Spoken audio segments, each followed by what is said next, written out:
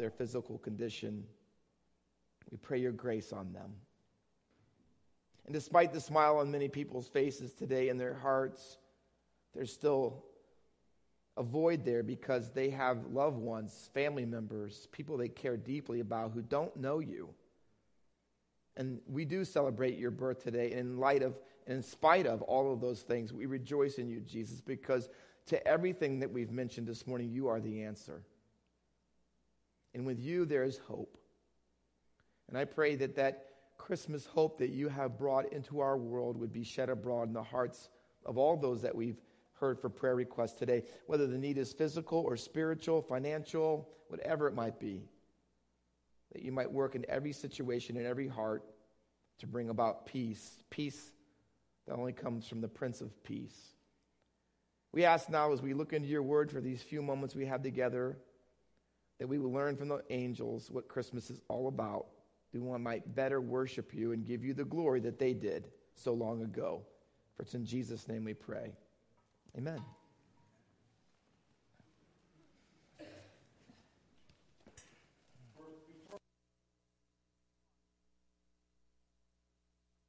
Zechariah, allow me to lay a foundation that maybe will suit for the three challenges or thoughts that we're bringing this morning.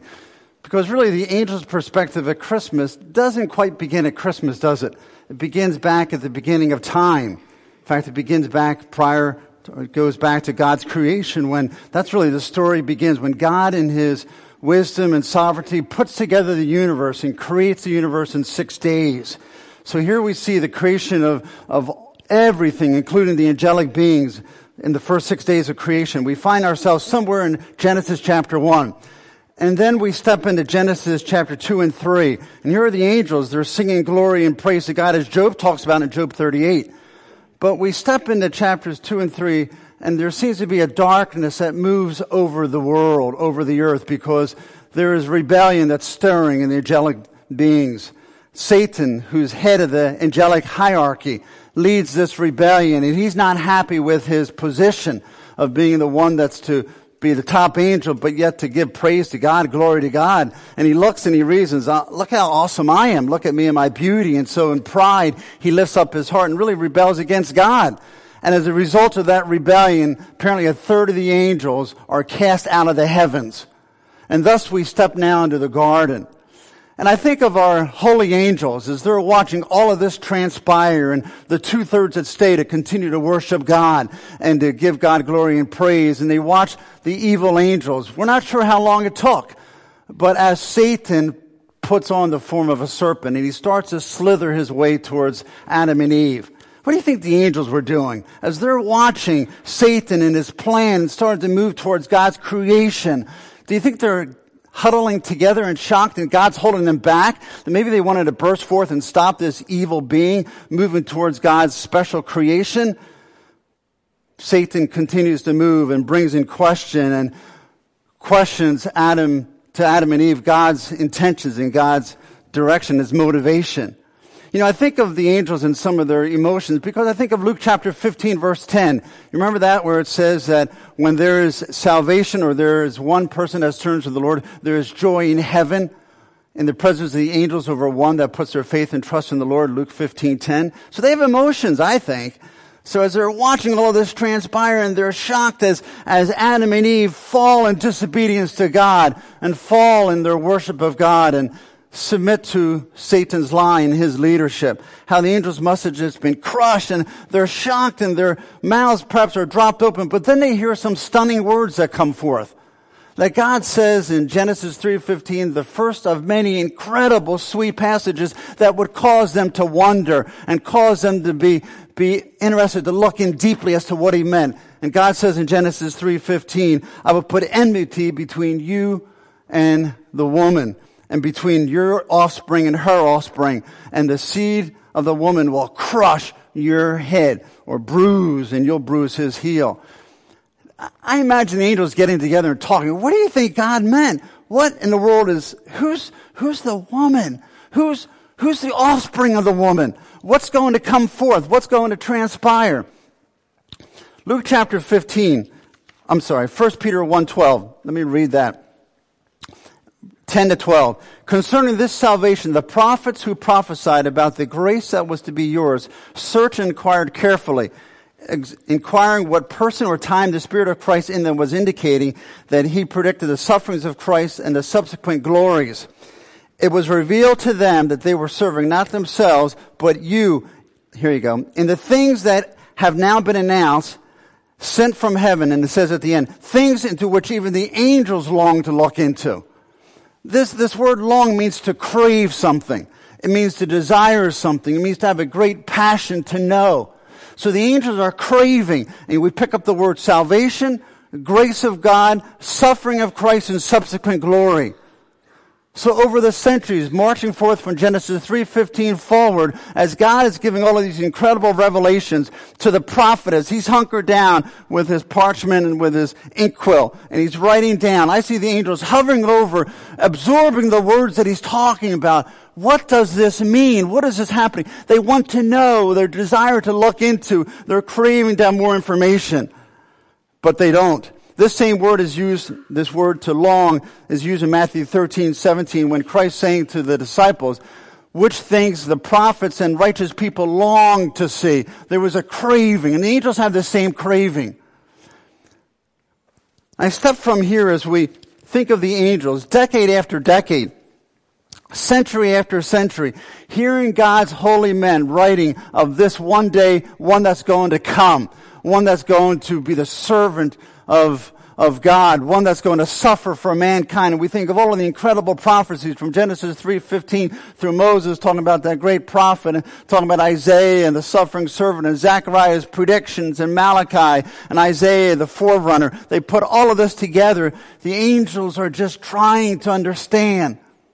Then one day, shock of shocks, they're stunned because they see movement in the triunity. And they see Christ standing up and announcing the words that are recorded in Hebrews 10:5-7. Sacrifice and offering you're not happy with, but you prepared a body for me. And then they watch, and shocks of all shocks, what in the world's happening as he steps into the womb of Mary? But I want us back up 6 months as we step into Luke chapter 1, if you would turn there, please. Luke chapter 1, just for 5 minutes, 8-17, as we look at the angel that has a message to present to Zechariah. God sends Gabriel. It says, Gabriel, an angel of the Lord, one who stands in the presence of the Lord. So here's Gabriel, the same Gabriel of Daniel 8, same Gabriel of Daniel 9, same Gabriel that would go to Mary. So here he's given a special announcement to go to Zechariah and to announce something incredible. Again, how would he feel longing all of these years? God, bring it on. Let's begin the end of Satan's reign. Let's crush this evil one. Let's bring on the suffering servant. Let's put an end to this wicked one and this rebellion. It's time for the revival to begin, and his heart pounding for this day. And now God says to him, I want you to send this message. I want you to take this message.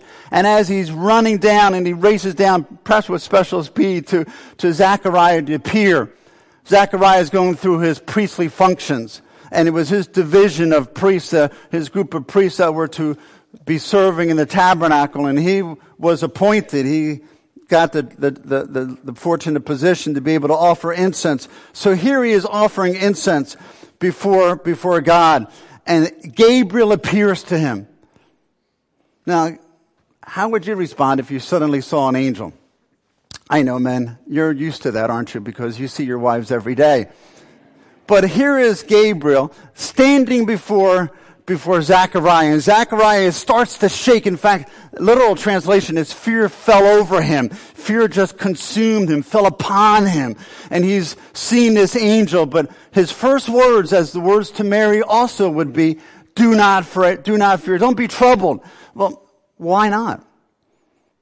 I mean, he must have been, let me tell you, it's about to start. It's coming. We're about to end this rebellion. The pieces are now falling together. And he says, and your prayer has been heard. Apparently passionately praying to God, bring a child. But let me tell you, you're not only having a child, but it is an incredible child. The one that Isaiah talked about in Isaiah chapter 40. Your prayer has been heard. So what was his emotions? What was his response as he's penning these or speaking these words? Is he speaking with robotic lack of emotion? I think it's the same emotion that we'll hear someday from Revelation when we're in the heavens, chapter 6, verse 10. The martyr during the tribulation, O sovereign Lord, holy and true, how long before you judge and avenge our blood on those who dwell on the earth? I mean, they want victory. The angels wanted to get on. God, please. So he announces to him this great one that's to come. And I think as he's talking about who your special child is going to be, I think as he's giving all of these sweet words and this sweet prophecy, I think it's racing through his mind. All of the defeats, Garden, Tower of Babel, worldwide flood, the rebellion of the children of Israel, Kadesh Barnea, Babylonian, Syrian captivity, Babylonian captivity, idolatry, all of this. But now, here comes the prophet, and he keys in twice in his words, using the word turn. It means to return, to turn to. Here comes this one that's going to announce the one that will come to crush the head of Satan. But specifically, he says, your child will cause many to turn to Israel, turn to God.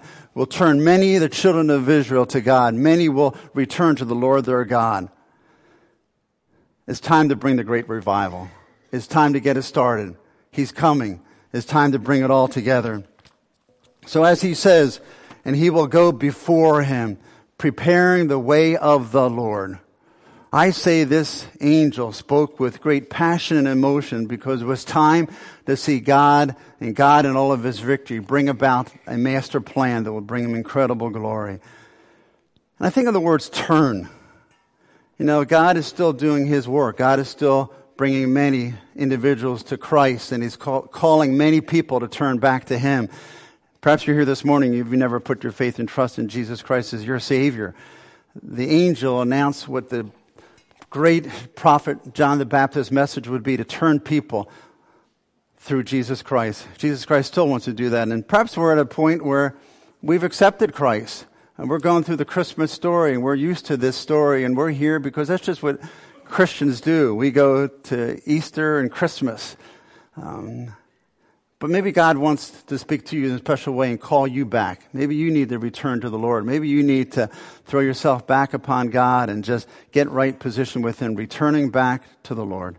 God, we love you. We thank you for your grace. We thank you for the salvation that's come. We thank you for Jesus Christ and his subsequent glories as he's in the heavens. And God, just thank you for all of your sweetness to us. And may we this time of the year turn back to you in gratitude, in heartfelt praise and thanksgiving for all that you've done. We pray in Christ's name. Amen.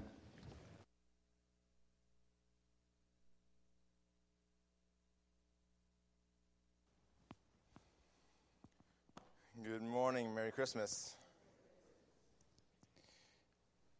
We're looking today at the angel's perspective on various situations.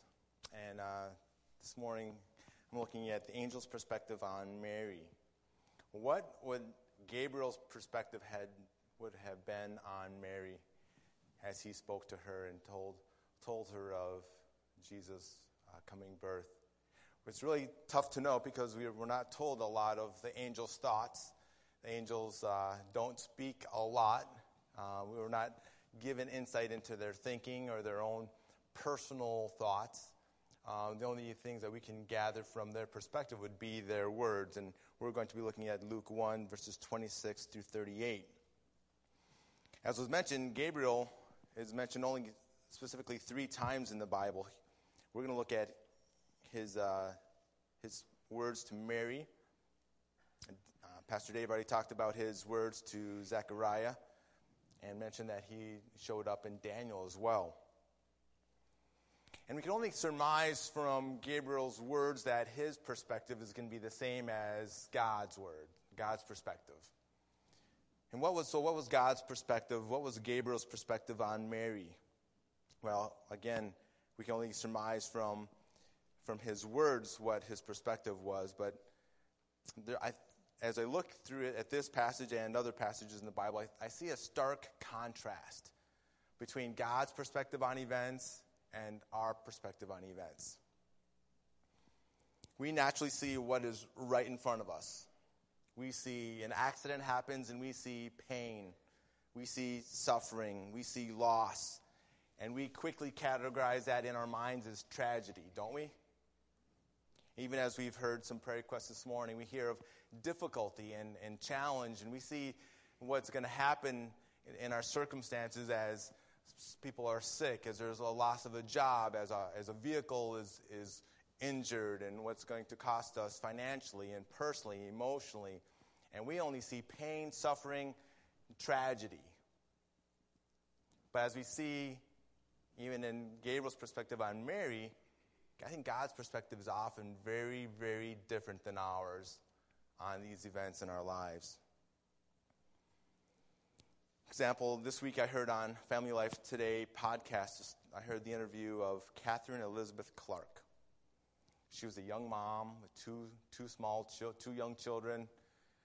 She was at school with the children on the playground, playing tag, having fun, as many of you have as parents. You're running around the playground, playing tag, having a good time. And as she was running around, a young child decided to climb to the top of the play set, over the top of the barrier. And as she was running around it, that young man decided to jump off the top of the play set, and his feet happened to land on the top of her head. And she heard a crack, and her body went limp, and she fell to the ground and lay there motionless in the playground mulch because that child had snapped her neck, injured her spinal cord, leaving her a quadriplegic. Fascinating interview as she recounts what was going through her mind at that moment, and as they detail the events that followed and her recovery to this day. And yet her perspective, being a godly young woman, was really, really good. And though we see that, and what do we think right away? Terrible, right? I wouldn't want that on my family or anyone that I know. Because we see pain, we see loss. We see, a mother that can't take care of her children, let alone herself. What's going to happen to the family? All that's going to take place there. And yet, God, who's timeless, who knows the end from the beginning, who designs all things, sees that and sees it far differently than we do. He sees our pain. He empathizes with our suffering. But he sees what he's going to accomplish in that in a very different way than we do. And I see that in Mary's story, in Gabriel's announcement to Mary. In fact, let's look at that in verses 26 through 38 of Luke chapter 1. It reads, "In the 6th month, the angel Gabriel was sent from God to a city of Galilee named Nazareth, to a virgin betrothed to a man whose name was Joseph, of the house of David, and the virgin's name was Mary. And he came to her and said, 'Greetings, O favored one, the Lord is with you.' But she was greatly troubled at the saying and tried to discern what sort of greeting this might be. And the angel said to her, 'Do not be afraid, Mary, for you have found favor with God. And behold, you will conceive in your womb and bear a son, and you shall call his name Jesus. He will be great and will be called the Son of the Most High. And the Lord God will give to him the throne of his father David, and he will reign over the house of Jacob forever. And of his kingdom there will be no end.' And Mary said to the angel, 'How will this be, since I am a virgin?' And the angel said to her, 'The Holy Spirit will come upon you, and the power of the Most High will overshadow you. Therefore, the child to be born will be called Holy, the Son of God. And behold, your relative Elizabeth in her old age has also conceived a son, and this is the 6th month with her who is called barren. For nothing will be impossible with God.' And Mary said, 'Behold, I am the servant of the Lord. Let it be to me according to your word.' And the angel departed from her." So we're not given any more details on Gabriel's perspective other than his words to Mary. But notice notice some of the particular words that Gabriel uses in his announcement to Mary. Notice in verse 32, he describes Jesus as her child is going to be the Son of the Highest. And in verse 35, he says, the power of the highest. And if you look further in Luke, in verse 76 of chapter 1, Zechariah spoke of his son John as a prophet of the Most High. In Luke chapter 2, verse 14, the angels who announced the birth of Jesus to the shepherds said, glory to God in the highest. In Luke 6, verse 35, Jesus said to the disciples, you shall be sons of the Most High. And even the demoniac in Luke 8:28 called Jesus the Son of the Most High God. If we were to ask Gabriel his thoughts on this event, I think he would have said, what an awesome event in history was taking place. The coming of the Christ, the Son of the Most High God. However, if you were to speak with Mary and ask her perspective on this event, I think it might be far different, as she saw the potential ridicule and suffering that she would endure as an unwed pregnant woman in a society that did not accept that. In our day, if a woman gets pregnant and she's not married, it's pretty well accepted. It's common. It's kind of common these days. It's not as big of a deal. However, in Mary's day and in that Jewish society, if a woman got pregnant and she was not married, that could be grounds for not only being divorced, but being stoned to death. And Mary faced the rest of her life, if she survived, the possibility of being ridiculed. As she went to the market, the people would say, oh, that's that woman. As she grew up, and even as Jesus grew up, she continued from those that didn't view Jesus correctly as that woman. And she was looked down upon in society. Those that were in control of the society, the Pharisees, ridiculed her.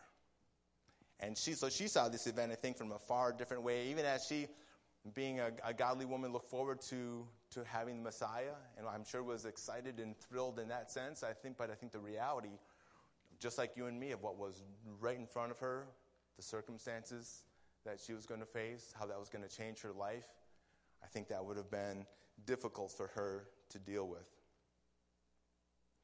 And so I think if we were to interview, again, Gabriel about what the coming of Christ was all about, what our Christmas celebrations should be all about, I think he would tell us that Christmas is all about making much of God.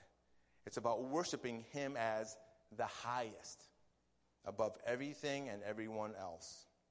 And we recognize what it means to be the highest and high achievers in our society.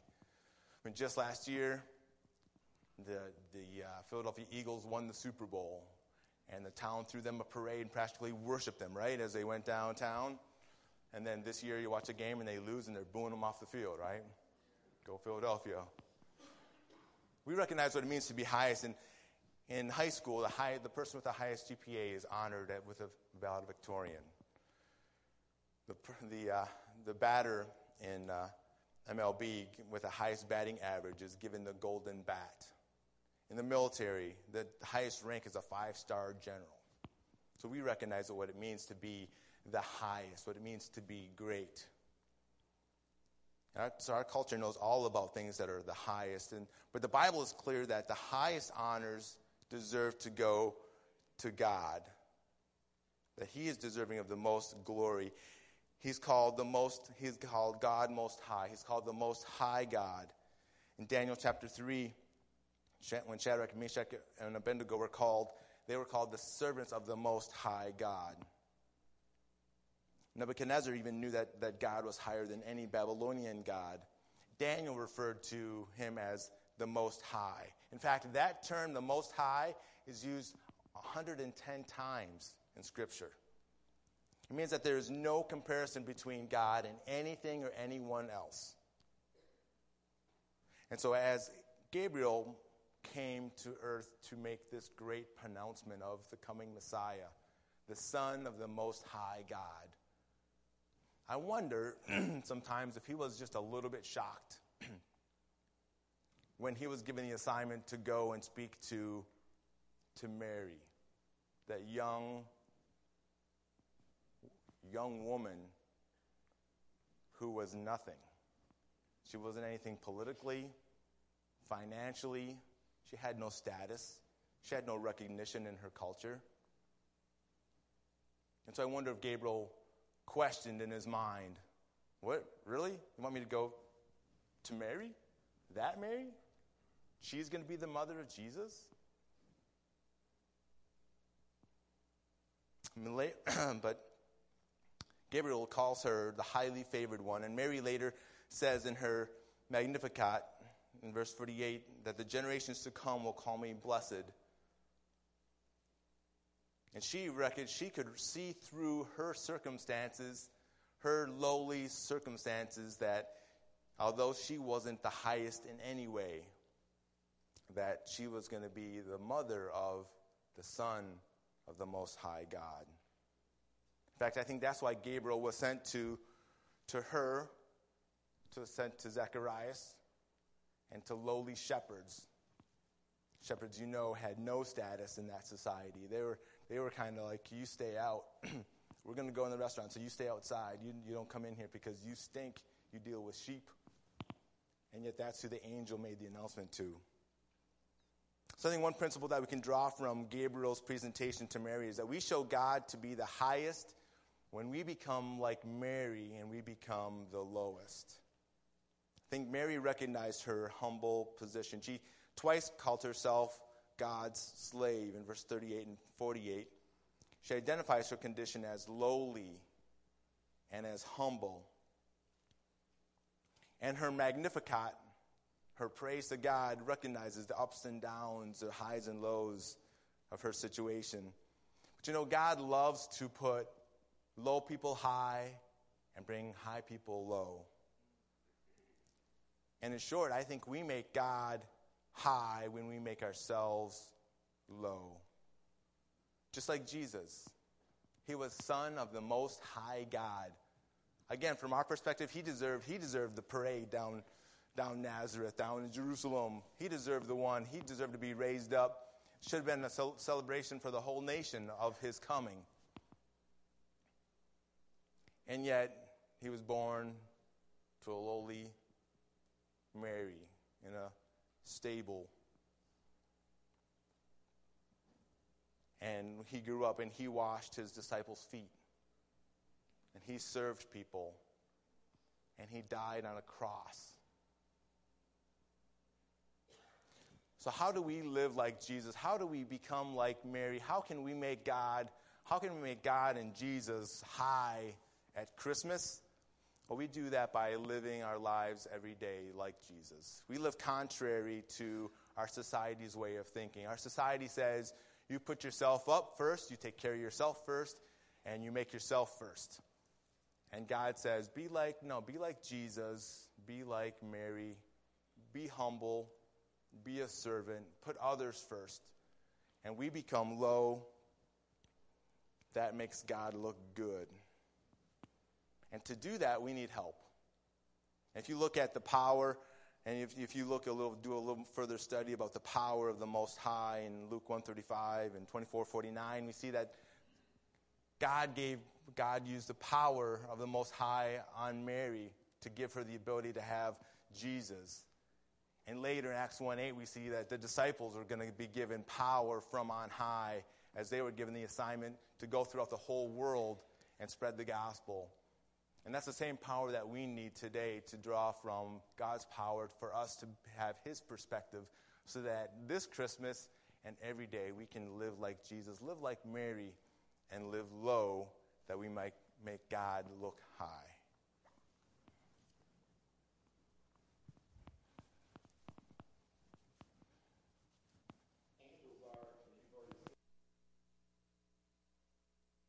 They are at the beginning in the time of Jesus' birth, and then we see them again in the time at the end of Luke at his death.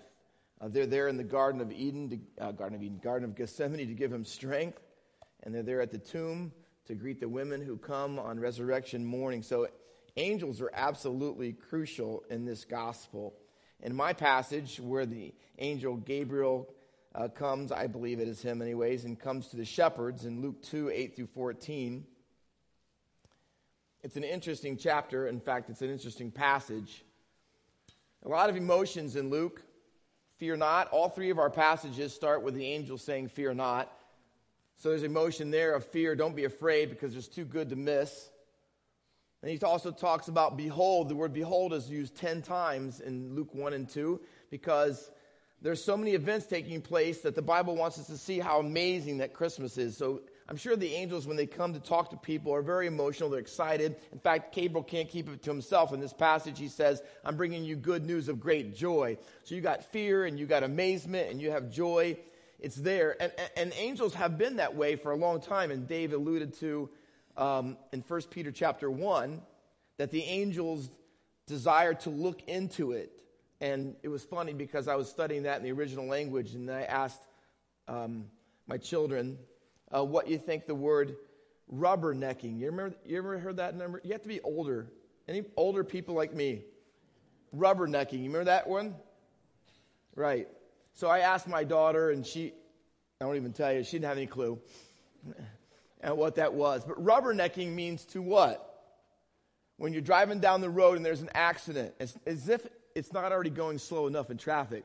You have to kind of stop your car, and they used to think you'd maybe put your window down, you stick your neck out, because you want to see what's happened, right? So you like stretch out your neck and you're looking. And that's the idea, really. The word in the Greek means to stretch your head forward. And so I guess angels have been rubberneckers for a long time.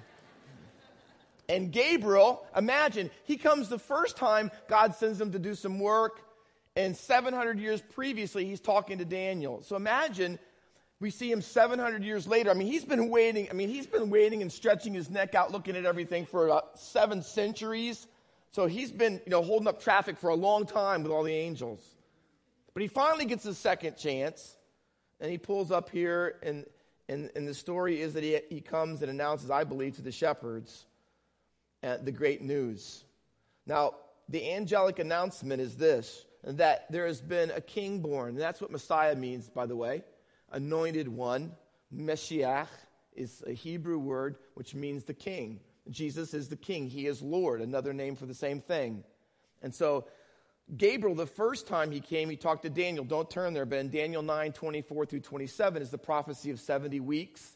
And he talks about when Messiah will come. He talks about Messiah the Prince will come. The very next verse in the last part of the prophecy says, but he's going to be cut off because the other prince shall come. So Gabriel knows that when Messiah comes, he's not the only one who's going to be called prince. There'll be 2 princes, and these princes are going to have a problem. And so you come to our passage in Luke 2, and Gabriel comes and announces to the shepherds, hey, Jesus is born, and he's been born in the city of David. See, he's the rightful king and Messiah. But you know how the chapter starts?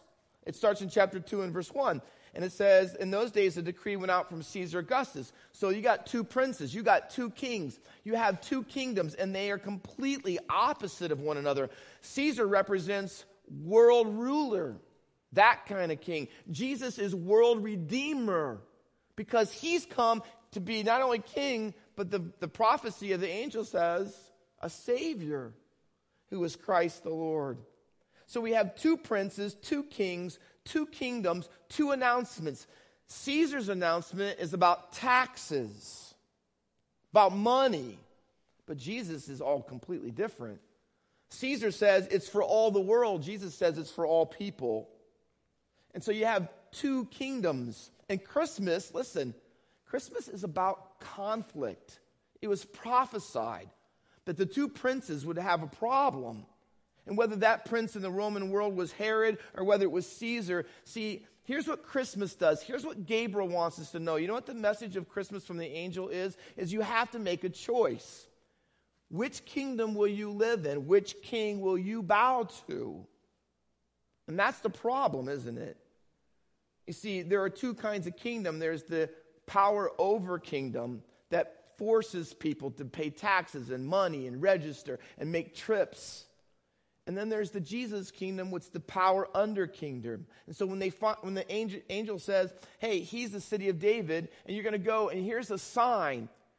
It's a sign. This is a revelation from God. When you look in a little feeding trough, there's going to be a baby in swaddling clothes that you usually wrap dead people with. You see, the whole thing is this. You see, you're in a world and you're forced to be in Bethlehem because there's this kingdom, but Jesus' kingdom is an alternative kingdom. He's not the power over, he's the power under. He's not in palace, he's in a peasant stable. He's in a place where animals feed. They are completely opposite of one another. See, and we think that we can handle making this choice. Oh, I choose Jesus' kingdom. See, but it isn't that easy. Because if you fast forward through Luke, past the Christmas story, to the Easter story, you know what you find out? Peter's in the garden, and you know what he says? They're going to arrest Jesus. So he takes out his weapon because he doesn't really realize what kingdom he's in. So he takes out the sword and tries to cut off Malchus's ear. Read it for yourself in Luke chapter 22. And Jesus says, oh, no. And he touches them, and he heals them. And he says, this is not my kingdom. My kingdom doesn't use weapons like swords and clubs. And it says, Jesus said, hey, I know you came to arrest me with swords and clubs, but this is your hour, and it's the power of darkness. See, that's what that kingdom is. It's a power over kingdom. But Jesus' kingdom is a power under kingdom. And by the way, it isn't because he doesn't have the power to power over. Because in the Garden of Gethsemane, it says in Luke's gospel, he is sweating great drops of blood. He is such agony. And he's praying on his hands and knees, and he's asking God to take the cup away from him. And it says when he was done praying that an angel came, Luke 22:43. Now you could think that angel, remember that angel? One angel can kill 186,000 Assyrians. So you think that angel's coming. In fact, Jesus told Peter, put it away. I could call 6 legions of angels, which is 72,000 of them. It isn't that Jesus can't power over, it's that he won't power over, because that's not what his kingdom is. And the Bible says in that verse in Luke 22:43, and the angel strengthened him. What do you mean strengthened him? Is he not God? Yes, but he became a man. What did he need strengthening for? He needed strengthening to drink the cup, to suffer, to lose when he could win, to die when he could live, to not with words verbally or with actions, lash out at people. When they said to him on the cross, come down and we'll believe you, they would have just died, wouldn't they, if he would have come off the cross and really, and he could have, but he didn't. You know why? It's not his kingdom. Our kingdom isn't swords and clubs. It isn't power over. It's not position. It's not authority. It's not ruling people. It's not manipulation and force. It's none of those things. You know what our kingdom is? It's about mangers and about towels and about crosses. Faith Christian School powered under for Christmas. And they had the children bring in change for a change. And all the kids brought in the nickels and dimes and pennies and quarters, and totaled $650. And I had the privilege on Friday to go to the grocery store with my wife, and we bought pajamas for adults and children who are living at the Anchor House downtown in Trenton, which helps people out when they're really struggling. And one of our church who comes here, Merades, she works down there and runs that ministry for the inner city of Trenton. And we got to buy them pajamas, and we bought robes for them, and we bought laundry detergent, and those were our weapons. And we gave them, our weapons were little quarters and nickels and dimes, and we were able to give robes and pajamas. See, those were our weapons. Our weapons are bus rides to Brooklyn and taking our friends who don't know Jesus so they could hear the gospel proclaimed and get a chance to talk to them. See, our powering under includes lunches with people and breakfast with people and talking about their soul and giving them the gospel. It's about Christmas conversations. It's about having people over at your house when you'd rather be with your family. Because we power under. You know why? Because that's the kingdom and we must choose it. See, Christmas is about a conflict. In fact, most people miss it. But at the end of my passage, it says, not only was there one angel, Gabriel, but it says a multitude of the heavenly host. And by the way, every time you hear a heavenly host, it refers to armies. And you know why they are petrified? Because when the angels come and they appear, they have swords and they have helmets and they have armor and they look like, in fact, in one passage in the Old Testament, they were having spiritual chariots. I mean, imagine seeing hundreds and thousands of angelic army people right there, soldiers. You see, Jesus said, listen, they've come not to fight, they've come to sing. And that's what we do, isn't it? We don't fight that way. You know how we fight? We're going to fight this morning. You know that. And we're going to fight when you stand up to sing and you open your hymn book or you watch the screen. You know what we're doing? Spiritual warfare. Because those are our weapons. We are the power under people. We are the people who sing. We're the people who stand up and speak words and think that somehow it'll transform people's life and cultures and societies. And it's true. That's what Christmas is. Gabriel would tell us the king has come. But he also tells us there's another king, and you must choose. Who's king? Which king will you worship? Let's stand and we'll close in prayer.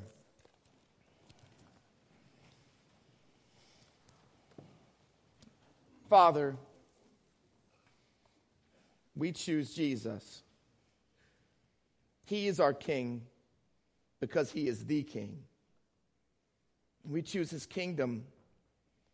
And in so doing, we also choose mangers and towels and water basins and feet and crosses. We choose that because you did. Help us, Lord, in this Christmas conflict to choose your kingdom and live it out every day for your glory. We pray in Christ's name. Amen. You are dismissed.